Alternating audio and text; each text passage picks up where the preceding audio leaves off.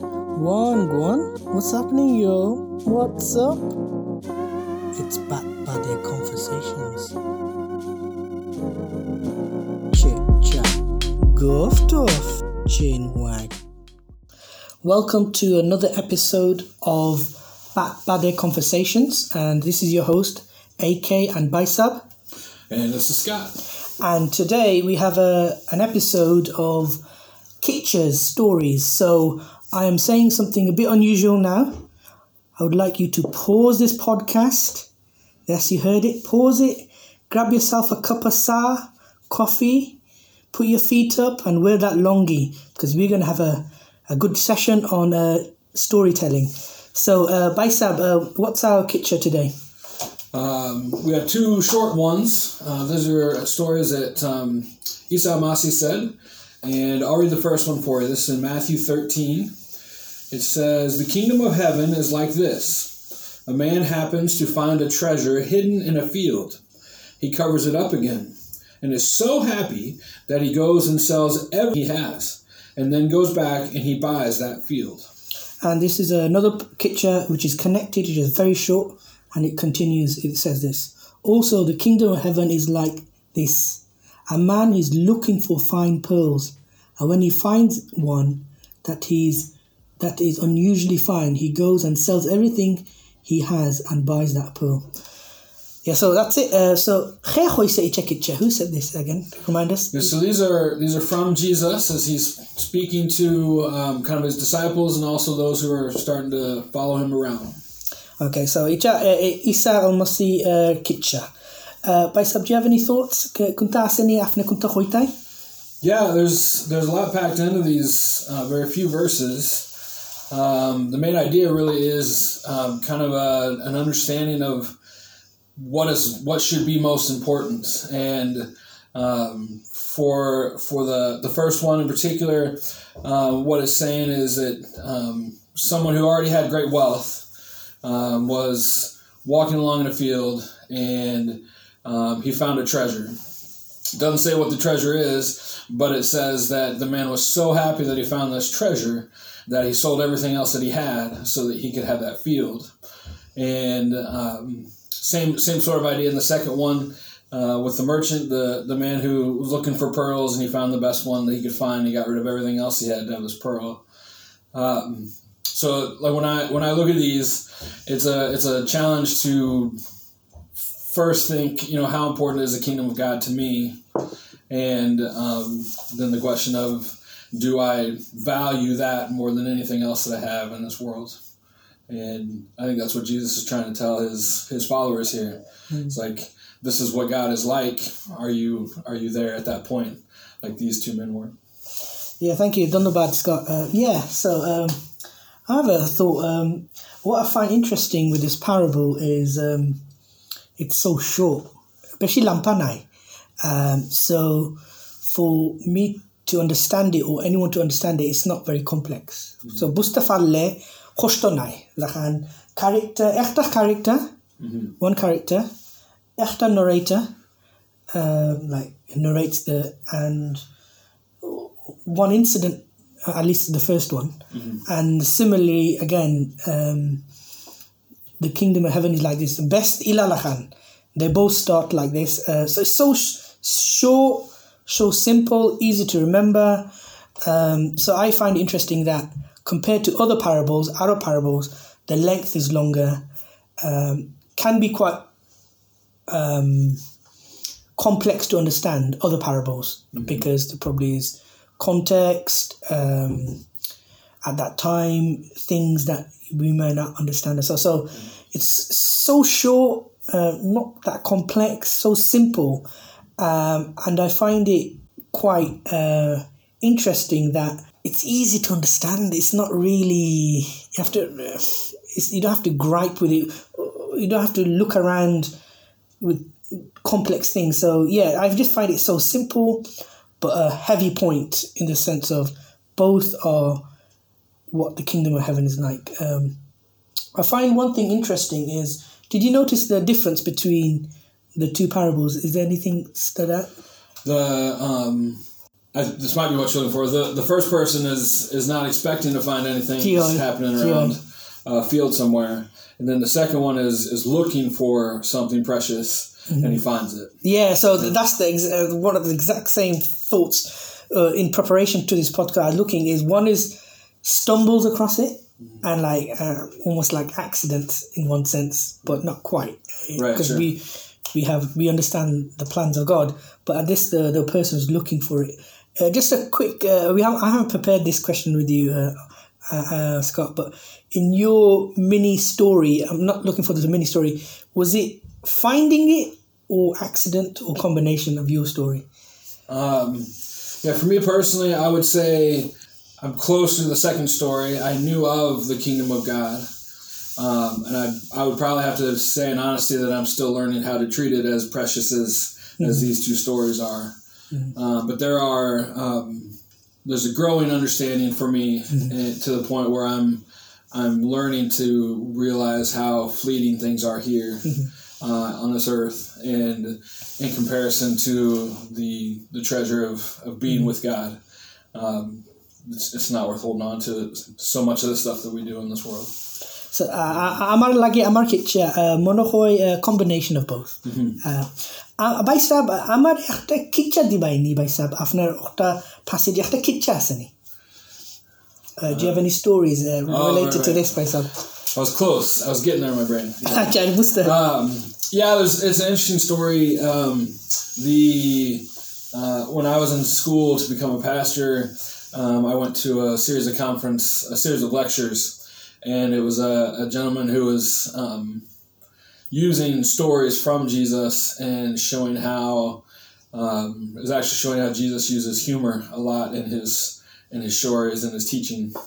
And there had been a commercial not long before this conference where there's a businessman sitting in the back of his really luxurious car. He's being chauffeured around somewhere. And he's on the phone with his accountant. He's like, "Sell everything. I don't want any of my stuff anymore." He said, "I just found, I think it was a carnival." He said, "I want to buy the carnival, and I want to have my own little pony." And I don't even know what they're trying to sell, but I remember that guy just being so excited about this carnival. I think it was carnival, and found out from this lecture the guy that was leading the lectures was from California, where they do a lot of the commercial filming. And he said that he knew the man that did the advertisement, and he said that he based it on this story to show that and I think that's great in terms of these stories that we're reading from Jesus. Like you said, sometimes there's a little bit of dating to it. We don't entirely know what's going on, but on so many levels, all the stories that Jesus tells have pertinence to today, and we can be challenged, we can be taught, we can be kind of surprised by how relevant they are today. So, in one sense, in that advert, was it a television advert? Yeah, television. Yeah. It was actually for a Super Bowl. Super Bowl. So, like, they paid a lot of money. Super Bowl. Yeah, Super Bowl is for American football. It's their championship game, and half the people in America watch it to actually see the sport.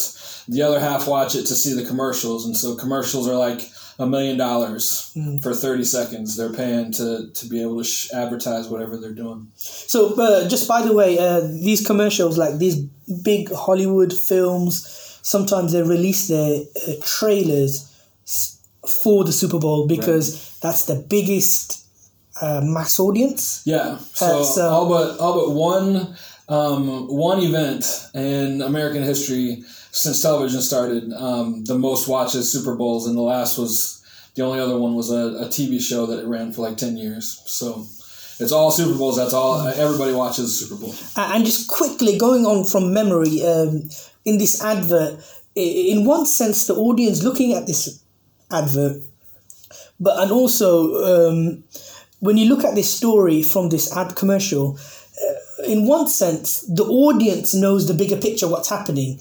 But the person on the phone talking to the other guy, he doesn't know the picture in the sense, but there is a bigger picture. It seems like ridiculous, like almost silly what people do, right. But they know the bigger picture. Mm-hmm. And because the bigger picture makes the whole event or the situation like minuscule. Is that something going on? Yeah, that makes sense. Yeah. For people that choose to make the kingdom of God the most important thing in their lives, we on earth look at that and we're like, why would you do that? And even as I have taken steps to do that, I've had people question what I'm doing and trying to, it makes sense on a worldly level that we want to take care of ourselves. We want to have good, safe homes for our families, all these kinds of things. We want to have nice stuff, particularly if you're in America. You want to have more and more of it. Mm-hmm. And when you see people saying no to it, when you see people saying, well, that's not the most important thing to me, then the world just kind of looks at it and says, what are you doing? Mm-hmm. That's very crazy. But obviously, as we look at the kingdom, it's worth it. That's the bigger picture. Somehow this episode has landed on your device. Either someone gave it to you or you found it yourself. Let's spread the Maya.